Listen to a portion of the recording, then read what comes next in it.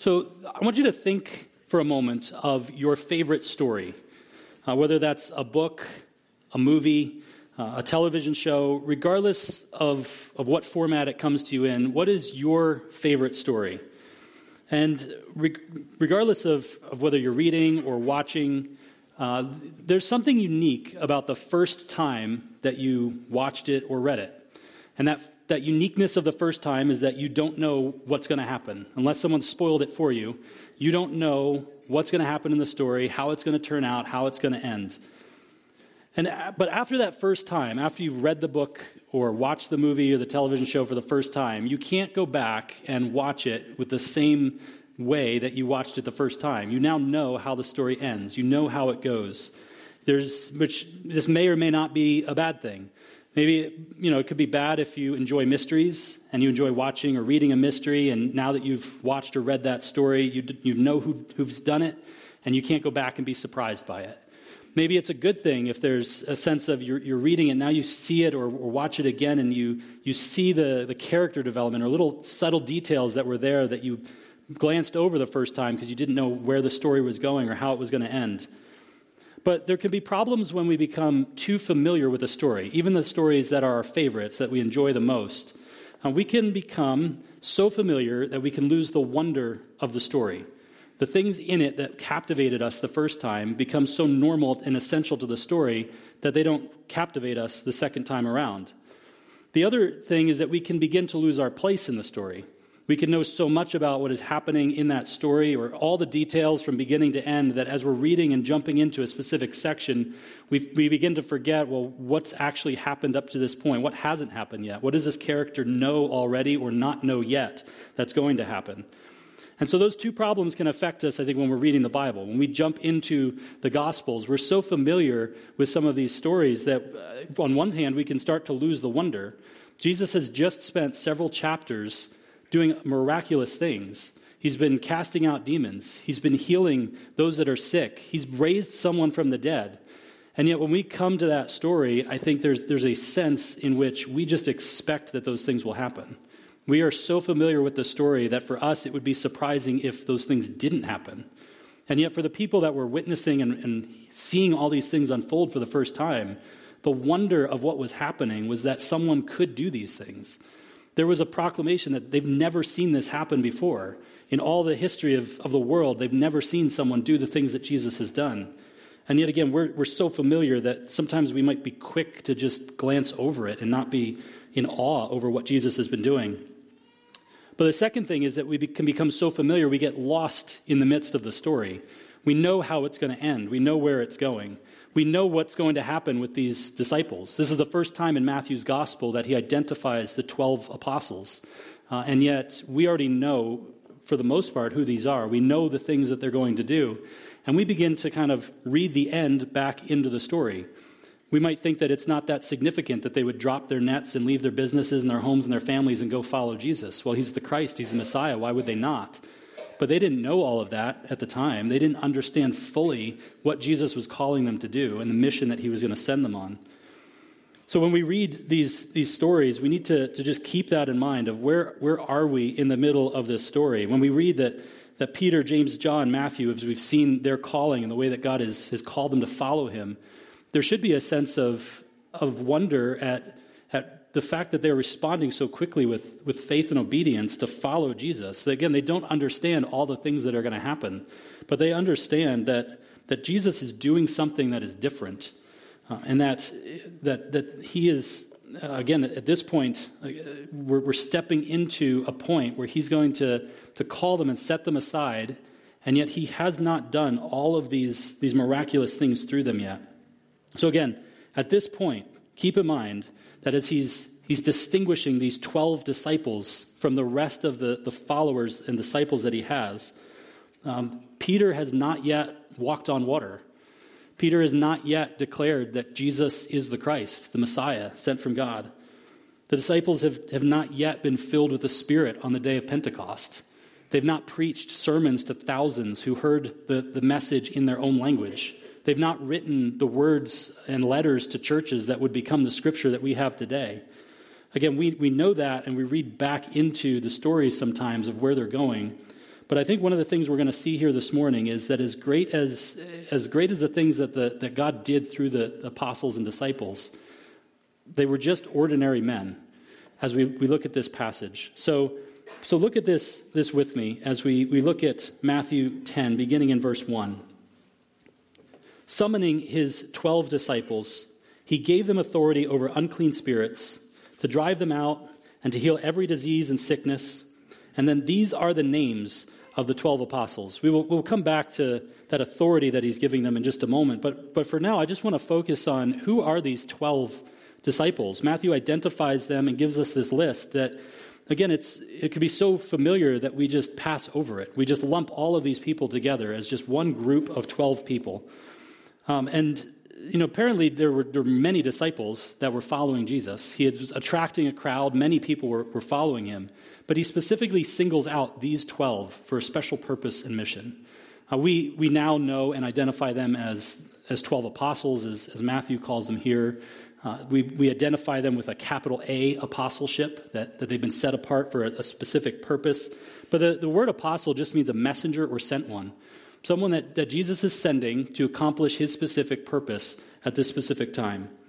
He is going to give them a specific mission that they are to do in this moment, and he's going to give them instructions, and he's going to send them out to accomplish it. But as we read here in Matthew, Matthew highlights over it pretty quickly as Jesus just calls these disciples to himself. Luke gives us a little bit more detail that we recognize. Jesus spent an entire night in prayer before he selects these 12 men.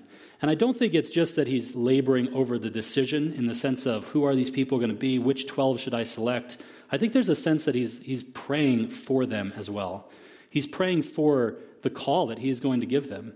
As Spurgeon notes, this is actually the third call that God has given to these specific 12. The first call that he gave them was the call to faith, as he shares the gospel with them and calls them to repent of their sins and believe in him. The second call he gave is when he says to leave everything and come follow me. They're going to leave behind their nets and their businesses, their families, and they're going to follow him on his path of his earthly ministry. But here, amongst all the rest of the disciples that he's called to follow, he sets these 12 aside for another specific purpose, to be the ones that eventually we know from the end of the story that are going to be the foundation of the church. Christ himself being the cornerstone, but this is who God is going to build his church upon, is the apostles and the prophets here. And so there's a specific call, and there's a specific purpose and ministry that Jesus labors in prayer for them as he sets them aside. So as we look at this list, just a quick note on the men that are listed here. This is one of 4 times that we see the list of the 12 disciples. It shows up here in Matthew, we see it in Mark, Luke, and again in Acts. Each time that these lists are displayed, the names appear in different, slightly different orders. You'll find some slightly different names for how the apostles are referred to. We'll get into that in just a moment. But each of these lists of 12 has almost like a subdivision of 3 separate lists. You'll see that the first name in each list is Simon Peter. And then there's a section of 4 disciples in various orders, and then there's a second set of 3 that's always listed with the same person being first, and then a third set of 3 with the same being first. Perhaps this was just a way that there were smaller groups within the 12 and a specific leader within that group. But as we go down the list, we actually find that we know less and less about them as it goes on, with the exception that Judas is always listed last and designated as the one that would betray Jesus. But in each of these lists, Peter is designated first, and he specifically, Matthew says, here is first. And that's not just because Matthew lists him first. It's not because Jesus called him first. We know that his brother Andrew was the one that actually brought Peter to Jesus. But there is a designation here that Peter has been set apart by Jesus for a specific role in leadership amongst the apostles. And interestingly, as we read throughout the Gospels, outside of Jesus, Peter is mentioned more by name than any other person. No one else speaks more than Peter or is spoken to by Jesus more than Peter. No other disciple is as frequently rebuked as Peter, and no other disciple ever rebukes Jesus except Peter. Peter makes the boldest and clearest declaration of Jesus being the Christ, yet he also denied Christ the most forcefully.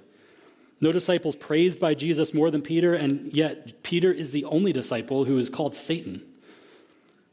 We see a significant role that Peter plays in the ministry and of both during Jesus' lifetime and also afterwards, as we look at and see in the book of Acts.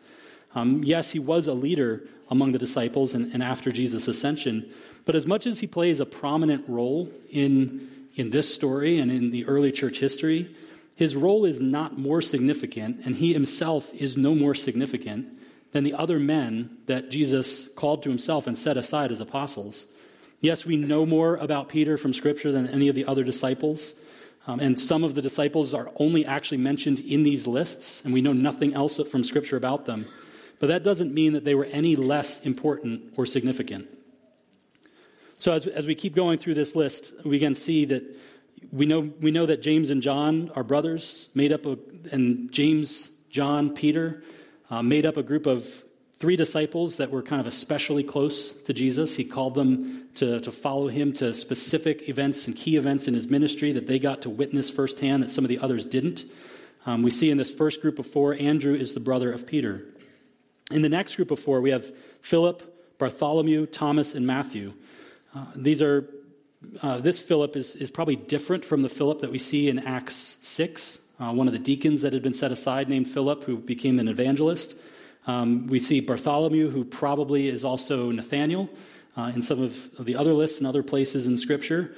Thomas we know as Doubting Thomas, which is an unfortunate distinction, that's how we remember him. And Matthew, who's also called Levi, and is the one writing this gospel. That makes up the second set of 4. The final group of 4 contains some of the least known apostles among this list, with Judas Iscariot being the exception. But some of them only appear here in the lists. And so we don't know much about what they've done. But here's the interesting thing. As much as the 12 apostles or disciples are among some of the most famous people in the Bible, at least most of us would know that there are 12 if we were asked how many there are. We can think of some of the things that they've done, the places they've been, the key events in Jesus' ministry that they were a witness to. Yet, outside of just reading through this passage just right now or looking at a list, most of us could probably not name the entire set of 12 disciples. As significant as they are, both to the ministry of Jesus and to the ministry of the church, that Jesus would say that he's going to build the foundation of the church upon them, we don't even know their names off the top of our head.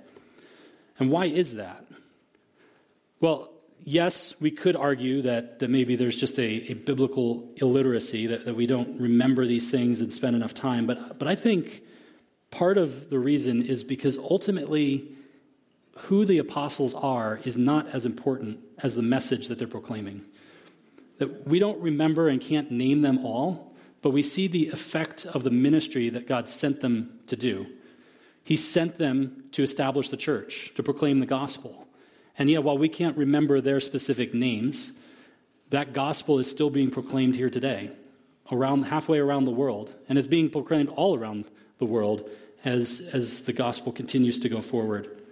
And I think that is what Jesus is pointing to, is that there is a mission, there is this declaration of the kingdom of God. That is more important than the people that he has called to do it. But that doesn't diminish the fact that he has called people to be a part of that ministry.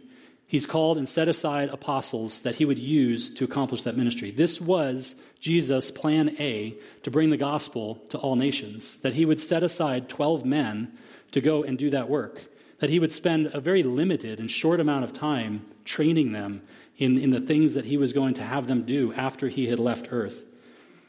And as we think about that continues till today. God is continuing to use ordinary people like you and me in his purpose and his mission of continuing to build up the church and proclaim the gospel around the world. Again, what should be most surprising about these men as we look at this list is how ordinary they were. That there was nothing that stood out about these men that Jesus would call them to himself. He doesn't bring and call these people to himself because they're the greatest theological minds of their day, or the most influential people, or those with the best social status or economic means. He went and recruited 12 ordinary men. In fact, later in Acts 4, when Peter and John are being confronted by the Pharisees, the thing that stands out to them and that is confusing to them is that they recognize that Peter and John were uneducated and untrained. That's what stood out to them, that they couldn't understand. Where does this understanding and knowledge come from? Well, we know it comes from Jesus, having equipped them with the ministry that he had given them. And I want to consider for a moment what that implication is for us. As we think about the way that God uses these ordinary men to accomplish something great, God is pleased to use ordinary people. And maybe some of you think that you're something special and have a lot to contribute to God, but I think most of us don't think that. Most of us probably struggle on the other end of the spectrum, thinking, what do I have to offer God? How is he going to use me? What do I have that he can use to accomplish his ministry and his purpose for his glory? Well, I would say God is pleased to use what is ordinary. In other places in Scripture, he would say what is weak. And he's pleased to use what is weak to show his strength, because it goes to his glory when he is the one that receives the glory through what he's doing. There are many of you that have only primarily known me as an adult, maybe even specifically that you've gotten to know me over the last 5 to 10 years. For you, the thought of me standing up here preaching to you today is nothing unusual. It's what you've known me to do. It's maybe even something that's just expected, being one of the pastors here, that I would stand up here and preach. But if you had asked those who knew me when I was growing up if they ever expected to see me up here preaching, I think from the laughter that's happening a little bit, you can understand that most would not have thought that I would be standing up here preaching to you at any point in my life. And I'll let you in on a little secret. Public speaking is still not something that I particularly enjoy. I would much rather be in the back serving and not be the one up front that everybody's looking at and listening to. But by God's grace, it's something that I have grown in and that God is pleased to use. And I bring that up as an illustration to say that all the glory of that goes to God, not because he's able to take someone with particular skills and use that or take that, and he's able to take people that wouldn't be their natural inclination or their natural gifting, and he's able to display his glory through it. So as you think about yourself, maybe that's how you feel. You think that there are certain things that I could never do. That's a ministry or a work that I couldn't ever do, that I don't know how God would ever accomplish that through me. Yet when he does, that is what gives him the glory. Because it's not a question of, were you the one that was equipped and you brought something special to the table? It's a matter that all the glory goes to God, because everyone acknowledges and can see that this isn't your work, it's God's work through you. So if you think you're ordinary and you think you have nothing to offer God, in one sense, that's a good first step, to be humble, to recognize that ultimately, we have nothing that we offer him, but he is able to use us, and he is pleased to use us for his purpose. Maybe just 2 examples of this, but maybe you don't feel equipped to share the gospel with others. Maybe you feel that you haven't been trained sufficiently. You haven't learned all of the techniques of evangelism. You don't know enough about the Bible to answer all the questions that people are going to bring up. But I would just encourage you, God uses people who just are faithful, who love Christ and are just willing to share and open their mouth and share with others. You don't need to be a pastor. You don't need to be a trained evangelist. You just need to be faithful and be willing to be used by God.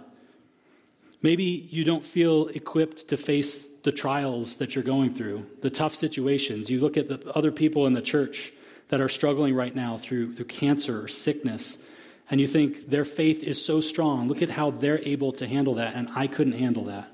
Well, I would imagine that if you asked them before they were going through this trial, they would say, I don't know how I could go through that either. But by God's grace, he provides the strength to walk through those trials for his glory, that others see that and they give glory to God for the work that he is doing, not because others are superhuman in their faith, but because God is faithful. And maybe you don't even feel that you're deserving of your salvation.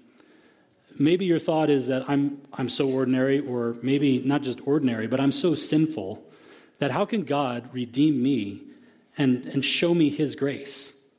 What is there in me that is worth God saving? And I would just encourage you that in one sense, your thought that you don't deserve God's salvation is true. You don't deserve it. There's nothing that any of us has done to earn God's salvation and grace.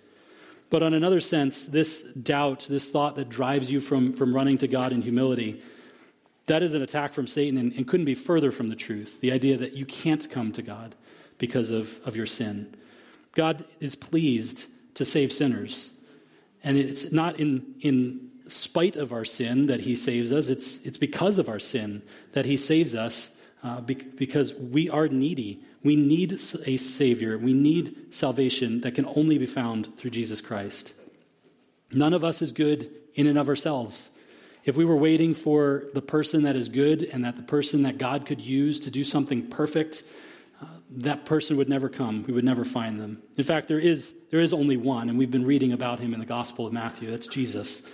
And God used him to die on the cross for our sins. But I do want to offer a warning here as we consider this list, because familiarity with this message, familiarity with the gospel, and all that we've been learning about through the Gospel of Matthew, even what we've been talking about this morning, that our salvation is through faith in Christ. Familiarity with that message isn't enough to save. There's a name on this list that stands out because of his unbelief and, in fact, betrayal of Jesus. He was familiar with Jesus and his message. He was familiar with the works that he had done. He got to witness firsthand the things that Jesus had done in healing the sick and casting out demons and raising people from the dead. In fact, the authority that Jesus is giving them is so that he can go and do some of those same things. And yet, in light of all the things that he saw and heard, the questions he got to ask of Jesus, he did not respond in faith.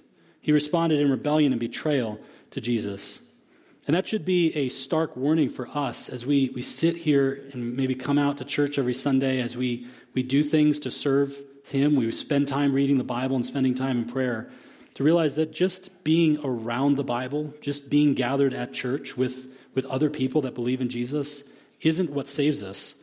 It was not what saved Judas. In fact, that's not what saves any of the apostles that are there. Peter is not saved because he spent time with the other apostles or spent time listening to God's word preached. Peter is saved, and all the other apostles are saved, and anyone in history that has been saved is because they've placed their faith in Jesus. And that is the call that we have, not just to hear it, not just to surround ourselves with the message and with the people of God, but to actually respond with faith in what Jesus has done. And so, as we think about all of that, I just want to remind us that, or as we see our first half of our main point, that God is pleased to use ordinary people for his glory. God is pleased to use ordinary people for his glory. Part of that use we see is his salvation. God gets glory as he redeems and rescues sinners. But it's also because he is glorified through the work that he sends them to do. And that's what we're going to see in this next section, is what is this task that he is giving to the apostles? So look at the next set of verses with me, beginning in verse 5. Jesus sent out these 12 after giving them instructions. Don't take the road that leads to the Gentiles, and don't enter any Samaritan town. Instead, go to the lost sheep of the house of Israel. So Jesus is getting ready to send the apostles out to surrounding towns.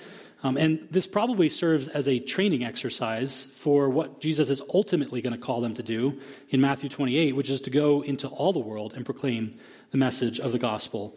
But this provides a way for him to give them instructions, to send them out, to kind of get their feet wet in being able to proclaim this news, and then come back and report back to Jesus how things went and receive further instruction. But for now, he's giving them some specific parameters. While later in Matthew 28, he's going to send them to the whole world. Right now, he's sending them just to Israel. And we see it's probably specifically to Galilee, as Jesus is at this point still with the disciples in Galilee, and he says not to take the road that leads to the Gentiles, and don't enter any Samaritan town. Well, Galilee was surrounded on the north, east, and west by Gentile villages. It was bordered on the south by Samaria. So when Jesus says, don't go to the Gentiles or Samaria, he's essentially restricting them to where they are right now, which is Galilee. And so he's sending them out to proclaim within Galilee, within these towns, the message of the gospel. He says in verse 7, as you go, proclaim the kingdom of heaven has come near.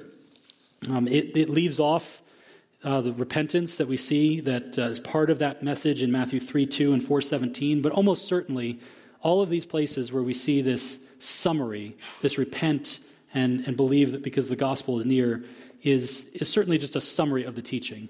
These wouldn't be the only words they're proclaiming, but they're to go and proclaim that Christ has come, that God has sent his kingdom, that they're called to repent and to believe in this message. But notice that Jesus gives them some specific instructions, which expounds upon the authority that he said he was going to give them in verse 1. So in verse 1, he had said that he gives them authority over unclean spirits to drive them out and to heal every disease and sickness. Here in verse 8, he gives them this command: heal the sick, raise the dead, cleanse those with leprosy, drive out demons. And these are the things that he is commanding them to go and do. And he's giving them authority to do that based on the authority that he already has and has displayed. Since chapter 8, we have seen Jesus cleanse a man of leprosy in chapter 8, verses 1 through 4. He's healed a paralyzed man a paralyzed servant of a centurion in 8, 5 to 13. He healed Peter's mother-in-law in 8, 14 to 15. He drove out many demons and healed many who were sick in Capernaum in 8, 16 to 17. He drove out demons in 8, 28 to 31. He healed a paralytic in 9, 18. He healed a woman from her bleeding in 9, 20 to 22. He raised a girl from the dead in 9, 23 to 26. He healed 2 blind men in 9, 27 to 31. And he drove out a demon in 9, 32 to 34. Jesus has displayed his authority over all of these things. He's shown that he has authority to cleanse leprosy, to heal the sick, to cast out demons, to raise the dead. And he gives that same authority to the disciples to go and do the same thing. These were works that people had been seeing and declaring and saying, this hasn't been done ever. We've never seen this happen. And now Jesus is giving them an authority, not so that they can go and compete with him or that they can gain a group of followers. This is to authorize, in a sense, that he has sent them on this mission. He is sending them out as his apostles, his sent ones, to proclaim this message. And he is saying that my authority is going with you to do this work, to establish that you are sent by me to do this. And this is amazing to think about, that the disciples had this authority, that they were able to go out and do these things. Now, much is recorded right here of what happens and how do they do that. We know from Acts that eventually they will do these things. But it's amazing to consider some of the way that this must have, in one sense, bolstered their faith, to be able to see that this is what Jesus, not only Jesus is doing, but what Jesus is doing now through me. Yet it's also interesting to note that even those things alone did not strengthen their faith to the point where they had no further doubt. Even after doing all of these things and coming back, they still struggle to wonder, how is God going to feed 5,000 people? And then he feeds 5,000 people, and then they wonder, well, how is he going to feed 4,000 people? And then, a little later, they're struggling to cast a demon out, the very authority that Jesus has given them, and they're struggling with it. And they bring that person to Jesus, and Jesus casts the demon out. So even after all this authority that they've been given, even after things that I'm sure they probably did at that point and will do later, they still struggle with their faith, and they still struggle to do the things Jesus has commanded them. And I think there's a principle there for us, because I think sometimes we just think, well, if I could do some of the things that the apostles did, if I could see that power, if I could see Jesus on display and do those things, then I would believe, and I would be strengthened to go out and do whatever God has called me to do. And we realize, though, that the ability to believe and that faith doesn't come just through doing things, just through the power that Jesus offers. It comes through the relationship and the faith in Christ. Like, can you imagine the spiritual high that the disciples must have been on to come back from this sort of trip with that sort of authority and power, to be able to see that they could heal people, that they could cast out demons, that they could possibly raise people from the dead, and come back from that spiritual high and yet still struggle with their faith. And yet we can do the same thing. Maybe for us it's the weekend retreats that we go on, or a Bible study that we're involved in, and we get this spiritual high. We come back from it excited for how can God use me? How is he at work? I'm fired up to go out and do whatever God's called me to do. And then we get back to school and to work and to the daily grind of life. And we just get overwhelmed with even getting up 15 minutes early to spend time in prayer and in the Bible. So we can't depend on the spiritual high to keep us motivated. All of those things are meant to point us towards Christ. It's not just to see that there's a healing and a casting out demons. It's to point us to the fact that Jesus is the one with that authority. It's faith in him. It's a relationship with him that keeps us energized and faithful. So let's not get so focused on extraordinary and miraculous things that we lose sight of it pointing us to him. Because as we do that, as we look to Christ, he gets the glory for that. Not the things that have happened, but he himself, because he is the one that is the treasure that we're pursuing, not just the things that he can do. But notice the second half of this verse, that one of the ways that God's glory is displayed is through the gospel. The gospel came to us freely, without cost. We see that as they're going out and doing all of these things, that freely you received, freely give. And that's the message of the gospel, that we receive the gospel freely, not because of things that we've done, not because we're owed it. We talked about that already, that in one sense we are ordinary and we are undeserving. But as God saves sinners and gives us the gospel freely, it displays his glory. But let's not glance too quickly over the fact that the gospel comes to us freely, that we receive it without offering anything in exchange for it, because the gospel was not free. It cost Jesus. Jesus paid his blood for our salvation. He died on the cross, taking our place, and then was raised from the dead, victorious over sin and death. And that is the payment that purchased our salvation. It's what we sang about this morning. Two wonders here that I confess, my worth and my unworthiness, my ransom fixed, my value paid at the cross. There was a cost, but Jesus paid it for us. We receive the gospel freely, and we're to share the gospel with others freely, which ties into this next verse in verse 9. Don't acquire gold, silver, or copper for your money belts. Don't take a traveling bag for the road, or an extra shirt, sandals, or staff, for the worker is worthy of his food. Now, this most likely meant that they weren't to acquire additional things as they went on the trip. For some of it, possibly even, they weren't to earn money as they went, but maybe not even take money with them. He gives them specific instructions about not taking a traveling bag or extra shirt, sandals, or an extra staff. But they were to travel light, and they were to rely on others as they went.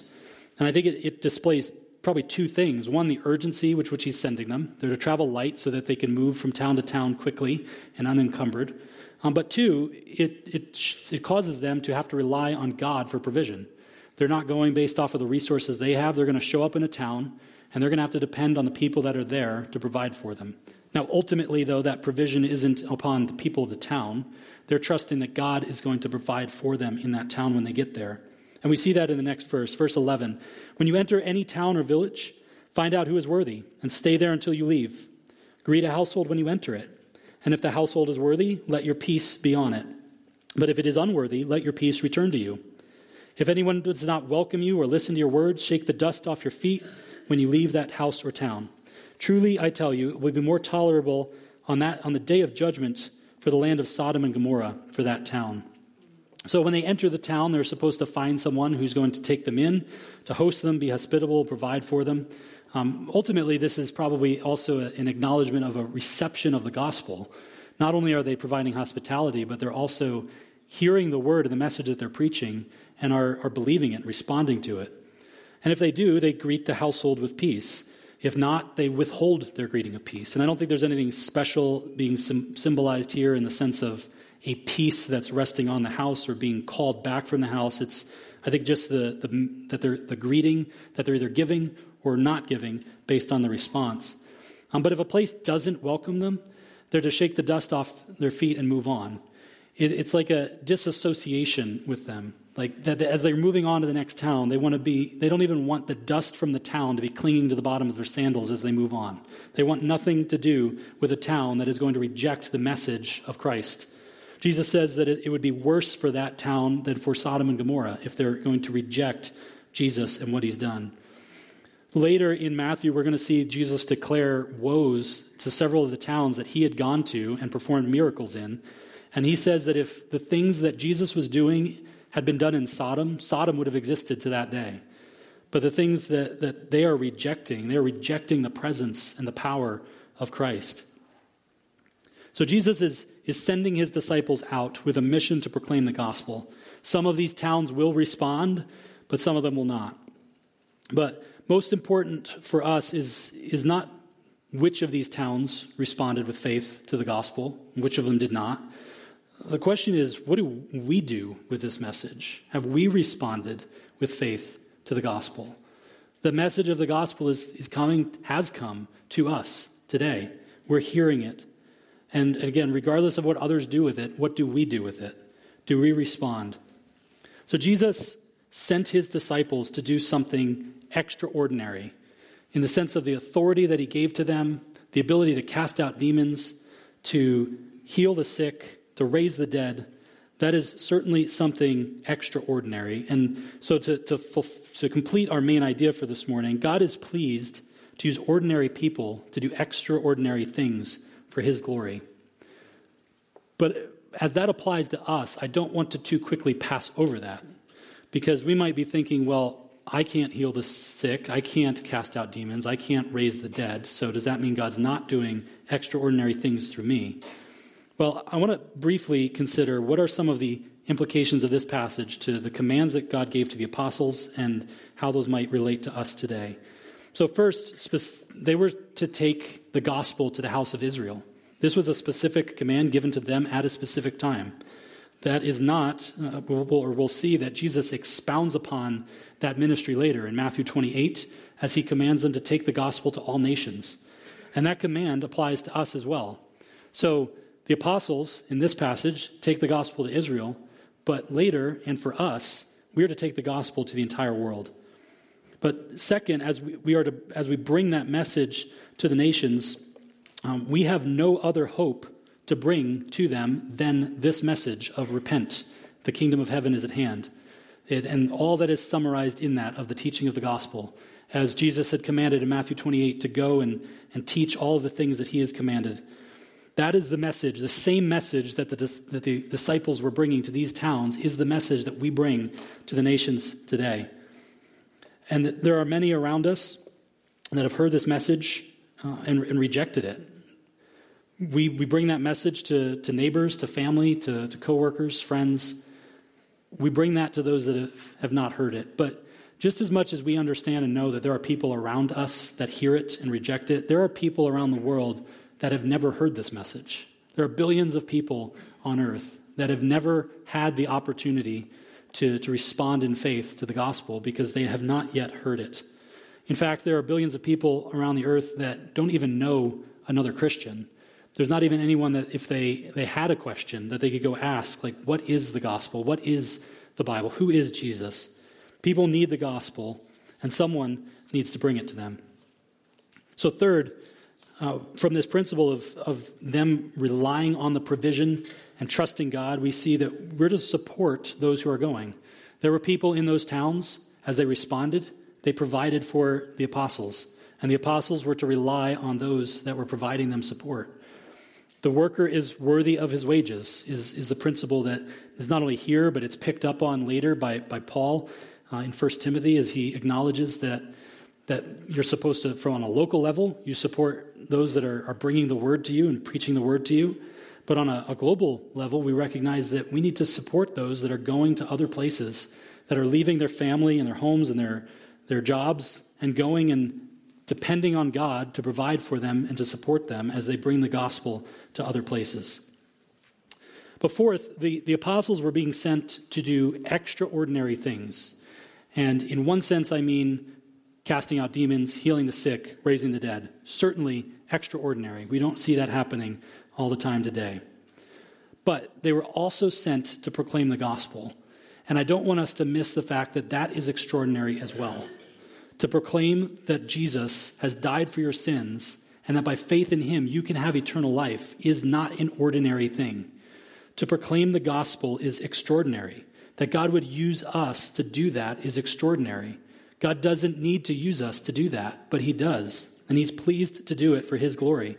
So God is pleased to use ordinary people to do extraordinary things for his glory. And that applies to us as well today. We are called to share the gospel. We, as ordinary people, are called to share the gospel, an extraordinary thing. So that is still applies certainly to us, that this is what we should be doing. And whether that means sharing the gospel right where you're at or going around the world, again, it is an extraordinary thing. Don't discount the ability that you have to share the gospel with the people that are right in your neighborhood or at your workplace. But don't also limit that to thinking that you only need to share the gospel with those that are around you here. Again, there is a global push that we see in the sense of what God is calling us in the Great Commission, to go to all nations. And for our fifth and final point here, I just want to see that this passage really is a continuation of chapter 9 that we looked at last week. There's a bridge there as in verses 9:37 to 38.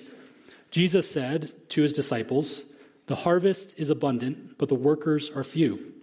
Therefore, pray to the Lord of the harvest to send out workers into his harvest." This is how he summarizes chapters 8 and 9 of that conclusion of this is the work that he's doing. There's a harvest. There are people that are ready to believe, but people need to go and bring the gospel to them. And now this transition to chapter 10, where he's told the disciples, pray that God would send people out to share the gospel. And then in chapter 10, Jesus reveals to the disciples that they are the answer to that prayer. That prayer that he has told them to pray, they are the very answer to that prayer.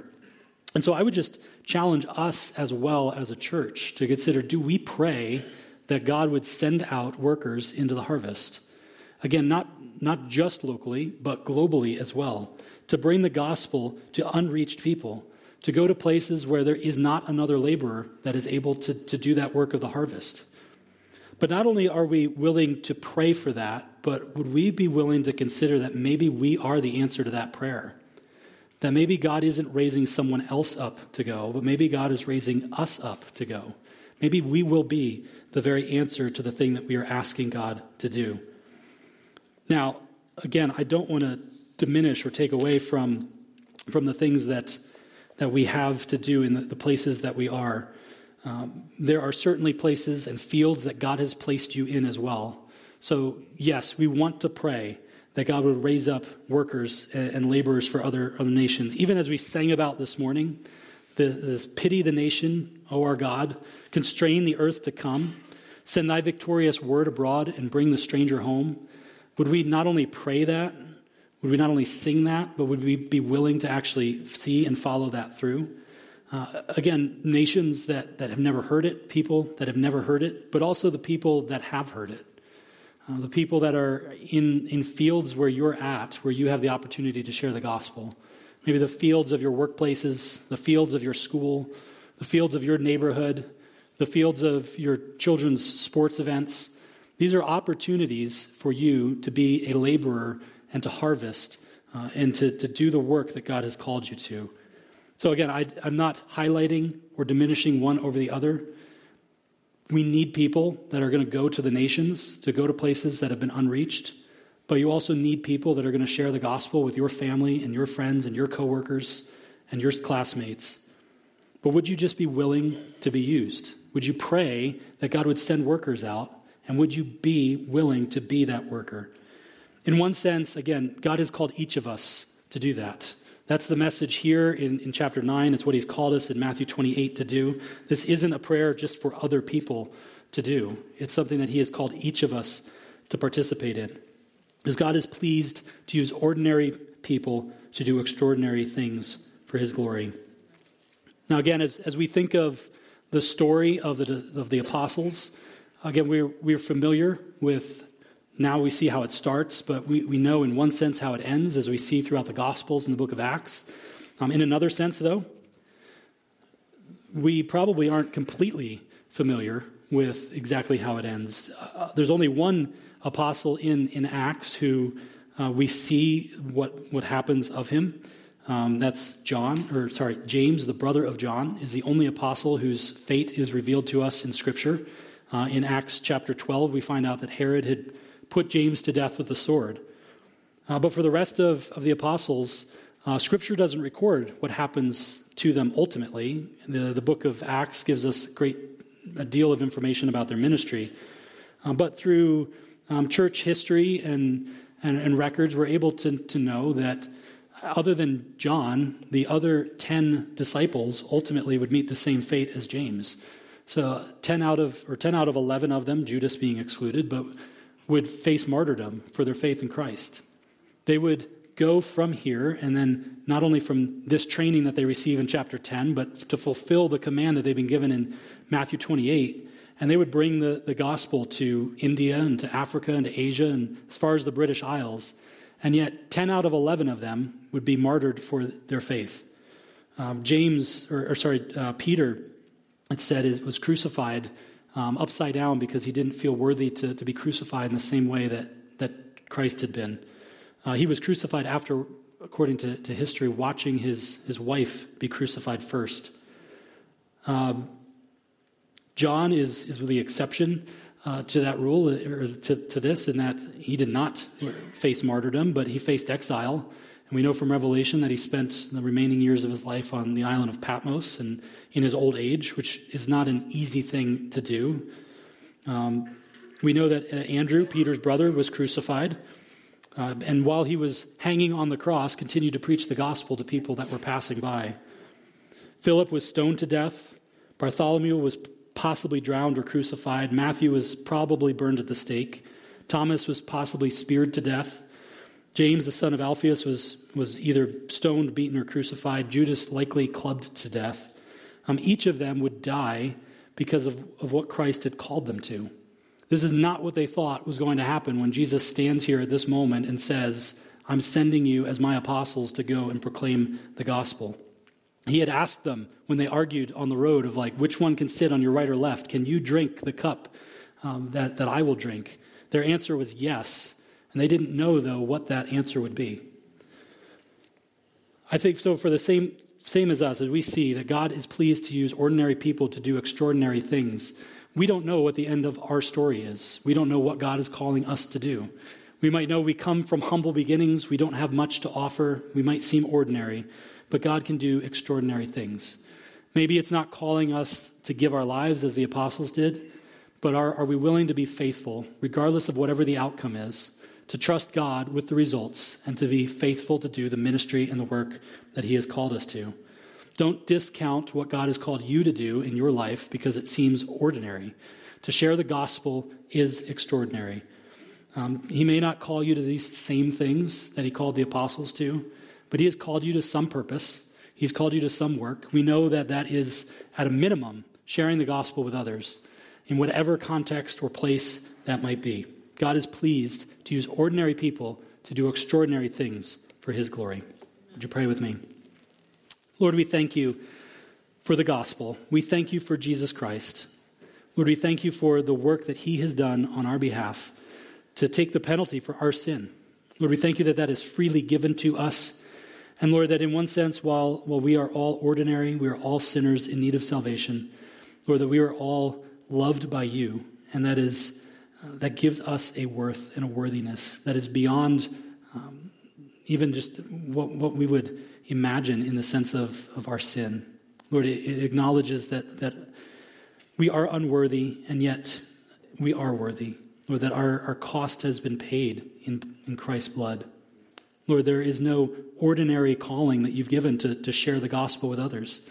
Lord, we pray that you would equip us for that purpose. Lord, that you would help us by faith to carry out the things you've called us to do, to go to the specific places you're sending us, to witness and minister the gospel to specific people, that we will have opportunities that no one else does. Lord, that we would be faithful in those moments to represent you and to be the ones that are sent by you to proclaim and share the gospel. Lord, we thank you that you give us the blessing and the privilege to be used by you in this way. Lord, may you be glorified through it. In Jesus' name, amen.